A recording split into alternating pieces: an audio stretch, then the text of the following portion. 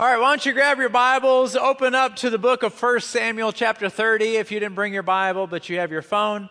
We have a Bible inside of the phone, inside of our app. You can turn straight there. This is part 4 of a series that we have called The Relentless Remnant. Now, before I get too far into it, I just want to share, I recently read of a story about this church. The pastor brought in a guest minister, and anytime you bring in a guest minister, you never know what you're going to get. And this particular guest minister, I don't know if he was in a bad mood or if his cat died or whatever, but he got up there and he said, "Everybody who's a member of this church is going to burn in hell." And everyone was like, "Oh my goodness, what is wrong with this guy?" And there was one guy sitting in the middle like this. And out in the lobby, the preacher said, I couldn't help but to notice that you were smiling. He was like, "Yeah, I'm not a member of this church." He goes, "I'm just in town visiting my sister." Awkward. Anyway, I'm sure that story's not true, but figured I'd share it anyway. The Remnant series, this is what we're talking about. In Romans chapter 11, it reads like this: "So too, at the present time, there is a remnant chosen by grace," which means, in my own vernacular, there's about 7 billion people on the planet, and less than a quarter of them profess to be Christians and still hang on to their faith and still pursue God and keep godly things a priority in their life. And so when you're dealing with that small number, that group of people is called the remnant. It's a very small group of people. And I want to talk a little bit about that because there are 3 things that the remnant, the people who still believe in the Lord, that they need to be able to do for themselves. Because nobody else is going to do it for them. And if anyone else does do it for them, it will never be to the degree that they need it. Number 1 is they need to be able to encourage themselves in the things of the Lord. They need to be able to encourage themselves. Number 2, they need to be able to humble themselves. They need to be able to humble themselves. And number 3, they need to be able to live a sacrificial life. They need to be able to encourage themselves, humble themselves, and sacrifice their life. Sacrifice themselves. And so, what does all that really mean? How does that apply to my life? And why is that important for the remnant? That's what we're going to be talking about for the next 3 or 4 hours, so I'm so glad you came. I know you're ready to go home and make some barbecue and all that kind of stuff, or whatever you do on the Memorial Weekend. I'm so grateful for all the soldiers that fought for us to give us this incredible country. Anybody with me on that? Absolutely. So this is the setting of Scripture that we're going to unpack. There was a guy named David. He's the guy who knocked down Goliath with a single stone. And he was out fighting, and he had a troop with him, soldiers with him. They came home after being on the battlefield, and what they found was while they were out on the battlefield, the enemy came up and burnt their entire city to the ground. And they kidnapped the kids and they kidnapped the wives. And so when David got back, the soldiers were so angry with David. They blamed it all on David. And so they said, "We're going to stone you." That's what we're going to do. We're going to stone you. They were so angry with him. And so the Bible says that David reacted in a very peculiar way. So interesting what he did. Watch what it says. In 1 Samuel chapter 30, verse 6, it says, "Now David was greatly distressed," I would say so, "for the people spoke of stoning him, because the soul of all the people was grieved. Every man for his sons and his daughters, but David strengthened himself in the Lord his God. And now, in many versions of Scripture, it says that he encouraged himself. And so what you have here is you have an entire platoon, if you will, an entire pack of soldiers returning home.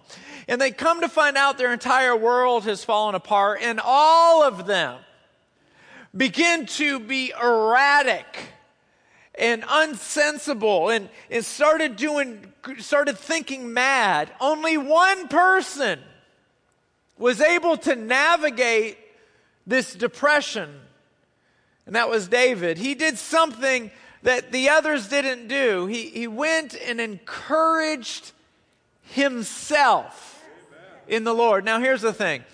He could have looked at his friends and were like, man, you can clearly see I need some encouragement here. Can you say something nice? Very rarely will people encourage you when you need the encouragement most. And so in those seasons where you and I feel like you're standing in the ocean and the waves are coming in and you're trying to push the waves back. It doesn't matter how hard you try, you just make a bigger mess.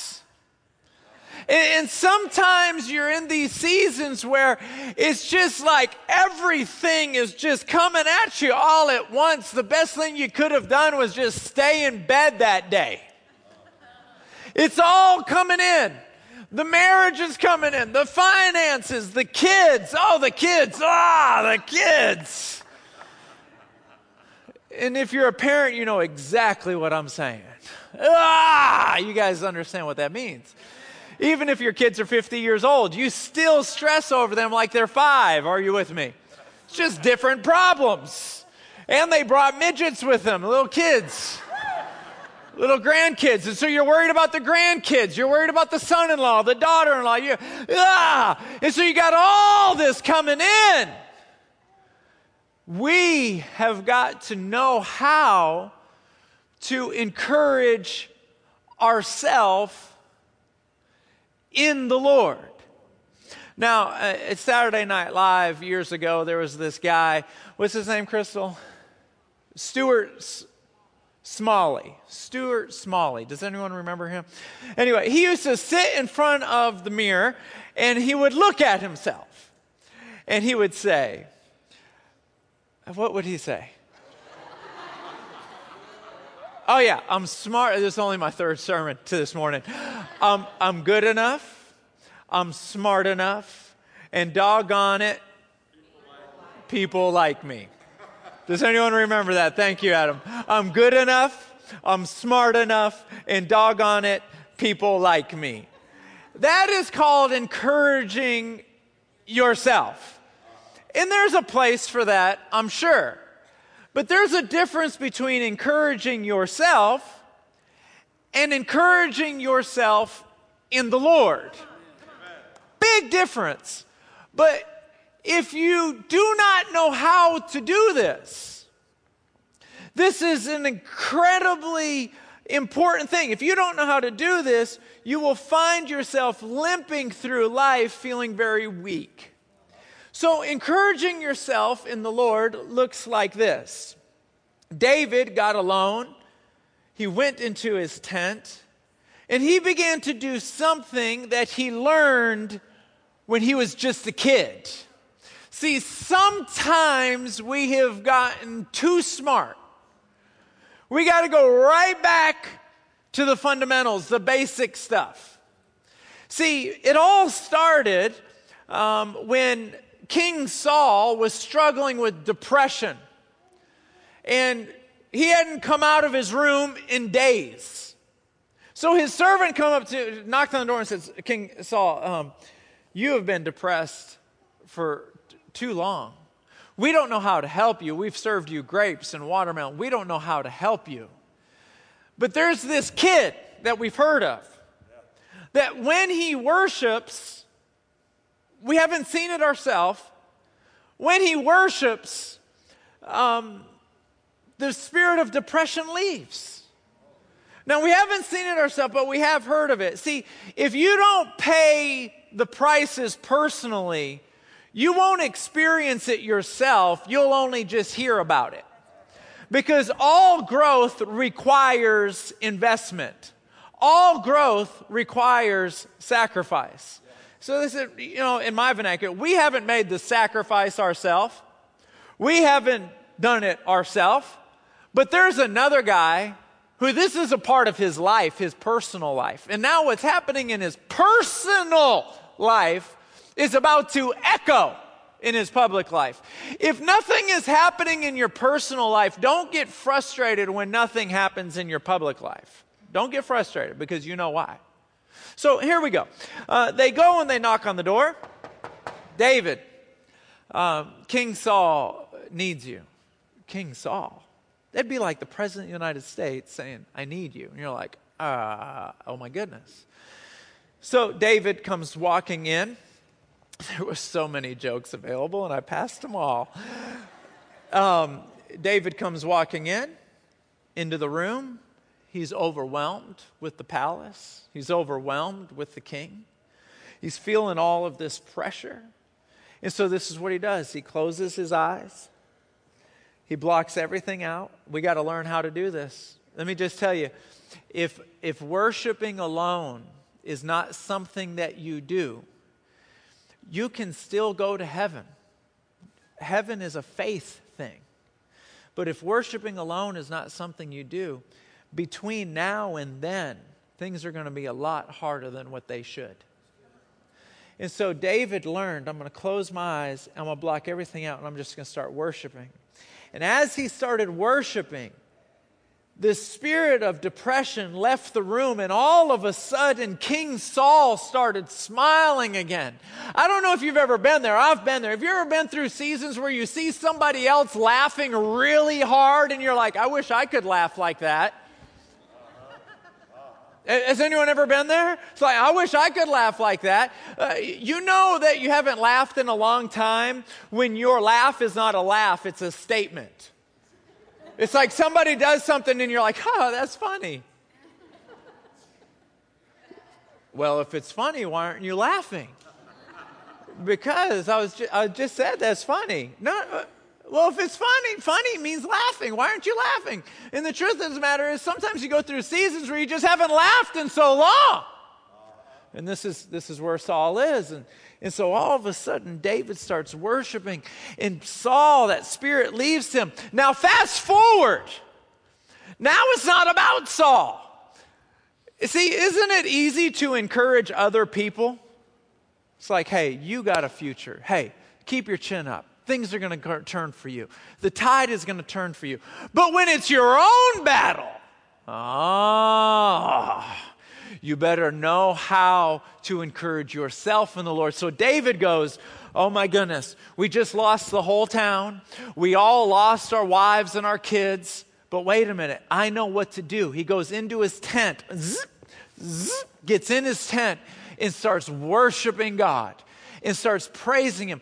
That, my friends, is encouraging yourself in the Lord.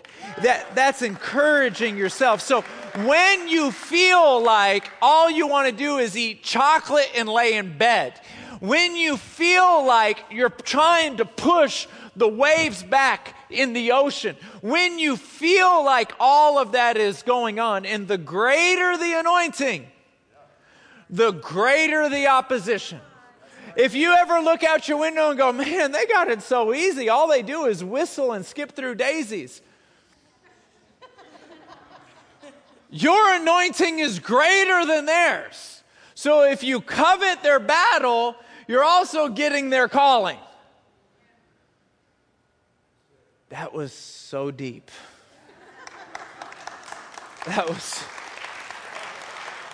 I caught up to that after I said it. Because it works inverted too. If I look at Billy Graham and say, man, I want your calling. Do I want his battle? I don't want his calling that bad. And then I look at other people who have smaller battles than me, and I'm like, man, I want that battle. That's a piece of cake battle. But do I want to give up parts of my calling? Not that bad. Are you with me? So here David learned to encourage himself in the Lord. The second thing that he learned to do was how to humble himself. A lot of times we look at humility as something that comes to us, where the scripture says it's something that you produce within yourself. It's very interesting. Watch. Let me read it to you. It sounds like this in Luke chapter 18, verse 14. He who humbles himself will be exalted. Watch this in Philippians chapter 2, verse 7 and 9.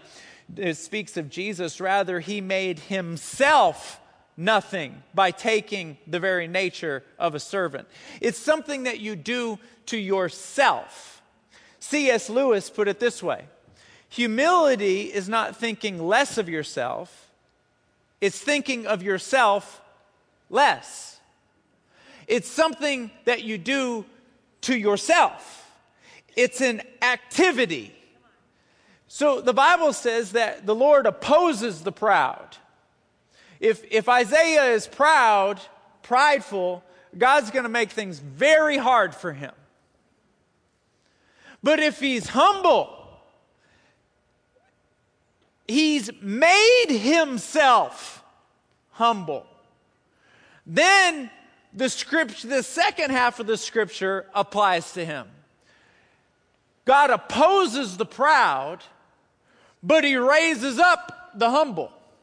Now doors are just going to open for you. Big difference. As a part of the remnant, you have to know how to encourage yourself, and you also have to know how to make yourself humble. Now, how do you actually make yourself humble without being proud of yourself for making yourself humble? Are you with me? Because then you just mess the whole thing up. Look how humble I am. Did you see that? You just messed the whole thing up. How do you do it? So for you, you'll make your own list. I'm going to share my list. You make your own list. You might adopt some of the things from my list, and that's awesome. But on my list, I say sorry first and most. When I say sorry first and I say sorry more often, I am making myself humble. Now, I can't mess it up by saying, I'm always saying sorry before you. I'm always saying sorry more than you. No. When I say sorry first and I say sorry more, I'm choosing to humble myself. Here's another example. If I treat you better than I treat me, I am forcing myself to humble myself. Here's an example of that. Your favorite topic, whether you realize it or not, is you. You love to talk about you.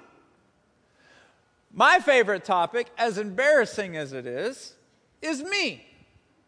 And so when you and I talk with each other, you want to talk about you and I want to talk about me. But if I'm going to treat you better than I'm treating me, I'm going to keep the topic on you. I'm going to find ways to put you first and make myself second. I love making coffee. I love it. I love smelling coffee. I love drinking coffee. If I could put coffee in an IV, I would. So the other day, I was making my coffee. And it's just a real elaborate process, right? You got smoke and steam, and there's a certain cup, and blah, blah, blah, blah, blah, blah, blah, blah, blah. And I made it perfect. Just a little bit of foam on top, and there's a little swirl right in the middle, like a little caramel swirl. And I looked at it, and I'm like, I just nailed it. And so then I clean it all up, and I'm about to drink it, and I just feel the Spirit of God, not out loud, just right down in here, give that cup to Allie. So I said, Satan, get out of my house.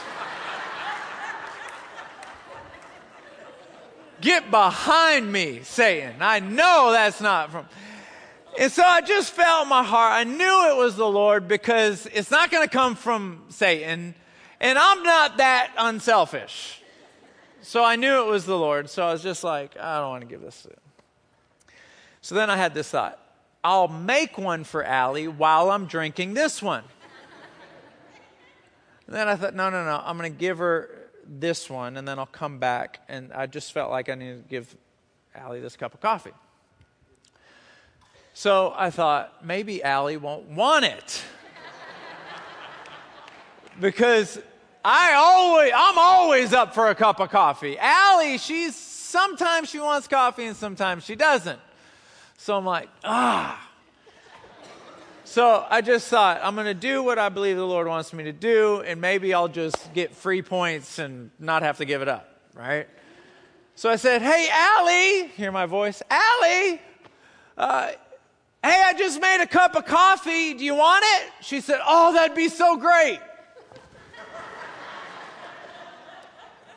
So I take the cup of coffee and I'm giving it. She's like, oh, thank you so much. She just took it out of my hand and just started, I was like, you didn't even notice the caramel swirl.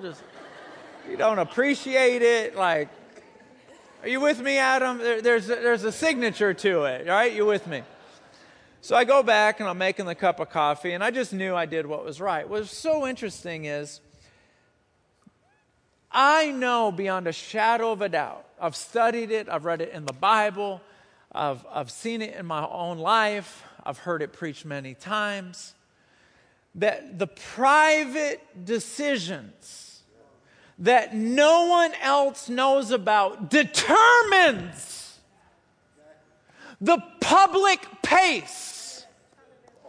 Private decisions determine public pace. And people always look at public pace and go, I wish I was on that pace, but they won't make the private decisions. They think that their talent will carry them. I was told of it this way. It wasn't, Frankie, your talent is going to hurt you. It was, your charisma is going to hurt you. You have the curse of charisma. Your charisma is only going to take you so far. And then you better have done something in your private world. It's kind of like when you were in high school, who was the most popular guy? It was the guy who could throw the football. But now who's laughing? It's the quiet kid in the math class that's writing the checks. Are you with me?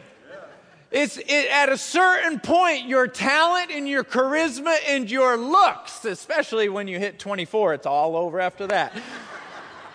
You better have done something in private to humble yourself and learn to encourage yourself. And if you don't have this private time in your car, in your shower, in your bathroom, in your room, in the morning, if you don't learn to have this private time, yes, you're going to heaven. We're not talking about that, so don't argue with me on that.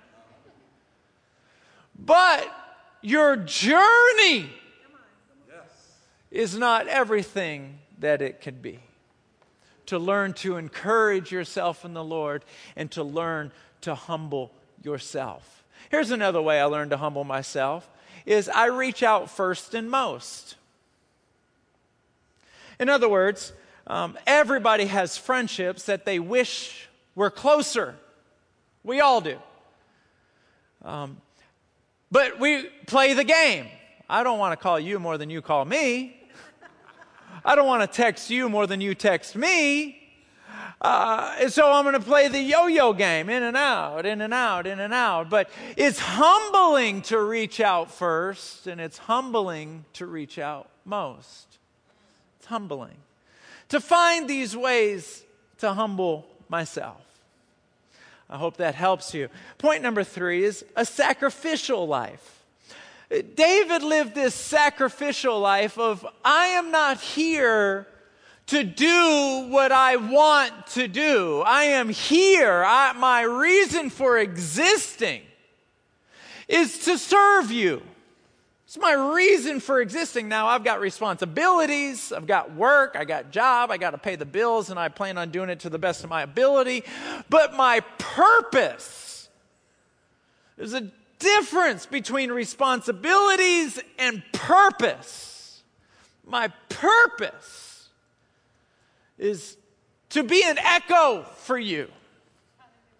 And so I am going to have a sacrificial life. Here's the sacrificial life. What do you want me to do right now? An unsacrificial life, that thought never even crosses their mind. Now, they may be Christians and they may love God, but that thought does not ever cross their mind. If you're a lady in this room and you live a sacrificial life, before you leave the house, you look in the mirror and you think to yourself, would I wear this if Jesus was going out with me tonight? If there was 3 people, not just 2. If there was 6 people, not just 5. Would I wear this? And then just remember, he is in the car. If you're a guy here, the attitude that you project, would you have that attitude? If he was listening to you talk, because he is, it's a sacrificial life. It's not about what I want to wear, and it's not about heaven or hell. It's about, am I doing what you want me to do? And now watch this. Let me see if I can illustrate this. This morning, I was driving to church, and I thought about this guy that I think I've seen him once in the last 9 months. He just crossed my mind while I was driving to church. And I know that he's got this woman in his life. Sometimes he's with her, sometimes he's not with her. They're not married. I don't know if they're broke up, if they're not broke up, but it's just kind of messy. It's certainly not a sacrificial relationship. I know that. And so I'm driving to church this morning. I guess it's like 6:45. And he crosses my mind, and I know he's an early riser, so I call him. And I'm going to talk to him about something that I feel is serious. I call him, and he goes, "Hey, Frankie, how are you?" And as soon as he said, "Hey, Frankie, how are you?" I felt the Spirit of the Lord tell me, don't talk to him about that. That woman is laying in his bed with him right now. So I said, "Hey, man, I'm doing good, just thinking about you. Hey, is that girl laying in your bed right now?" Just like that. He goes, "Yeah, as a matter of fact, she is." I said, "Well, 2 things. Number 1, tell her I said hi. Number 2, call me this afternoon." He's like, "All right, cool. All right, bye." Click. Hung up. There's certain things. I was talking to somebody the other day, and he said, "Pastor, I need to talk to you. Man, things in my life are just not going well. I'm not sure what it is, and I think it has to do with this business deal. It's stressing me out, and I'm a wreck, and it's causing a lot of friction with me and my wife." I said, "Hey, before we start talking about that business deal, let me ask you a question. Is there anybody at work that you haven't kissed her, you haven't done anything physical with her, but if your wife could watch you talk to her, she would be furious?" He just got real quiet. And he said, "Why are we talking about this?" And I said, "You know why we're talking about this. If I can't be sensitive over a cup of coffee, if I can't be sensitive about the way I talk, if I can't be sensitive about the way I dress, if I can't be sensitive about my attitude, what makes me think that my relationship with him is going to be so sensitive that he's going to speak to me in those clutch moments?" Because I got to tell you, when people talk with you about their problems, they know you can't fix it, and they're hoping that some way, somehow, by talking to you, it's going to help. And what you know and what I know, that even though they're talking to you, they're going to be very disappointed if God doesn't show up. Yes, you're right. So when you're talking to somebody in the copier room at work, at the cooler, at the lunch table, we need to have already lived a sacrificial life. Because as stressful as our responsibilities are, our assignment is of far greater importance. And this, my friends, is what the remnant does. We learn to encourage ourselves. We learn to humble ourselves. And we learn to sacrifice ourselves. And when we do that, we're learning how to do things on our own without depending on other people. And number two, the Lord opposes the proud, but He raises up the humble. And I don't know about you, I get weary while doing good. Is anyone here, you get tired, even though you're doing the right thing, it's still weary? I did the dishes 4 times last Saturday. I told my kids, stop getting thirsty, my gosh. 4 times last Saturday. Yesterday, I'm like, dear Lord, I got my fingers are all wrinkled. Because they're sitting in the middle of all these responsibilities, you can get tired, and the Lord just takes His arms and puts them underneath your arms and says, I've seen your humility. I'm raising you up. Encourage yourself. Humble yourself. Sacrifice yourself. Why don't you stand up on your feet for me, please? If everyone here could bow your head and close your eyes.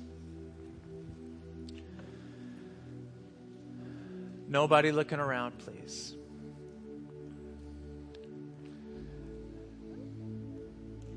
If your heart were to stop beating in the next 5 minutes, are you 100% sure you know where you'd spend eternity? Let's not play church this morning, okay? I asked this same question to the first service and the second service, but I feel in my heart and in my spirit that there's a few people here, you are just wrestling with God. You're just wrestling with Him. So I want you to take this moment very serious.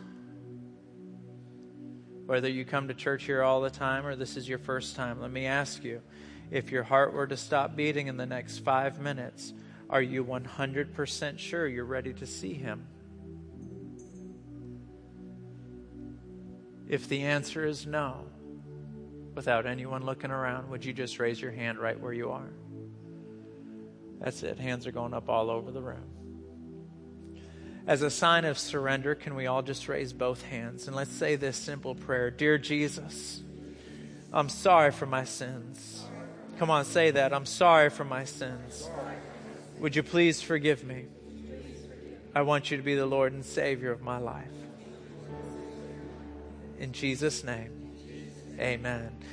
If you just keep your head down, I want to pray a blessing over your life. And if you want to come down to the altars and pray privately, you're more than welcome to do that. There's no official dismissal. You can leave whenever you get ready. May the Lord bless you. May He keep you. May His face shine down upon you. May His countenance be lifted up on you and deliver you. And may the grace and peace of God be with you all the days of your life. In Jesus' name, amen.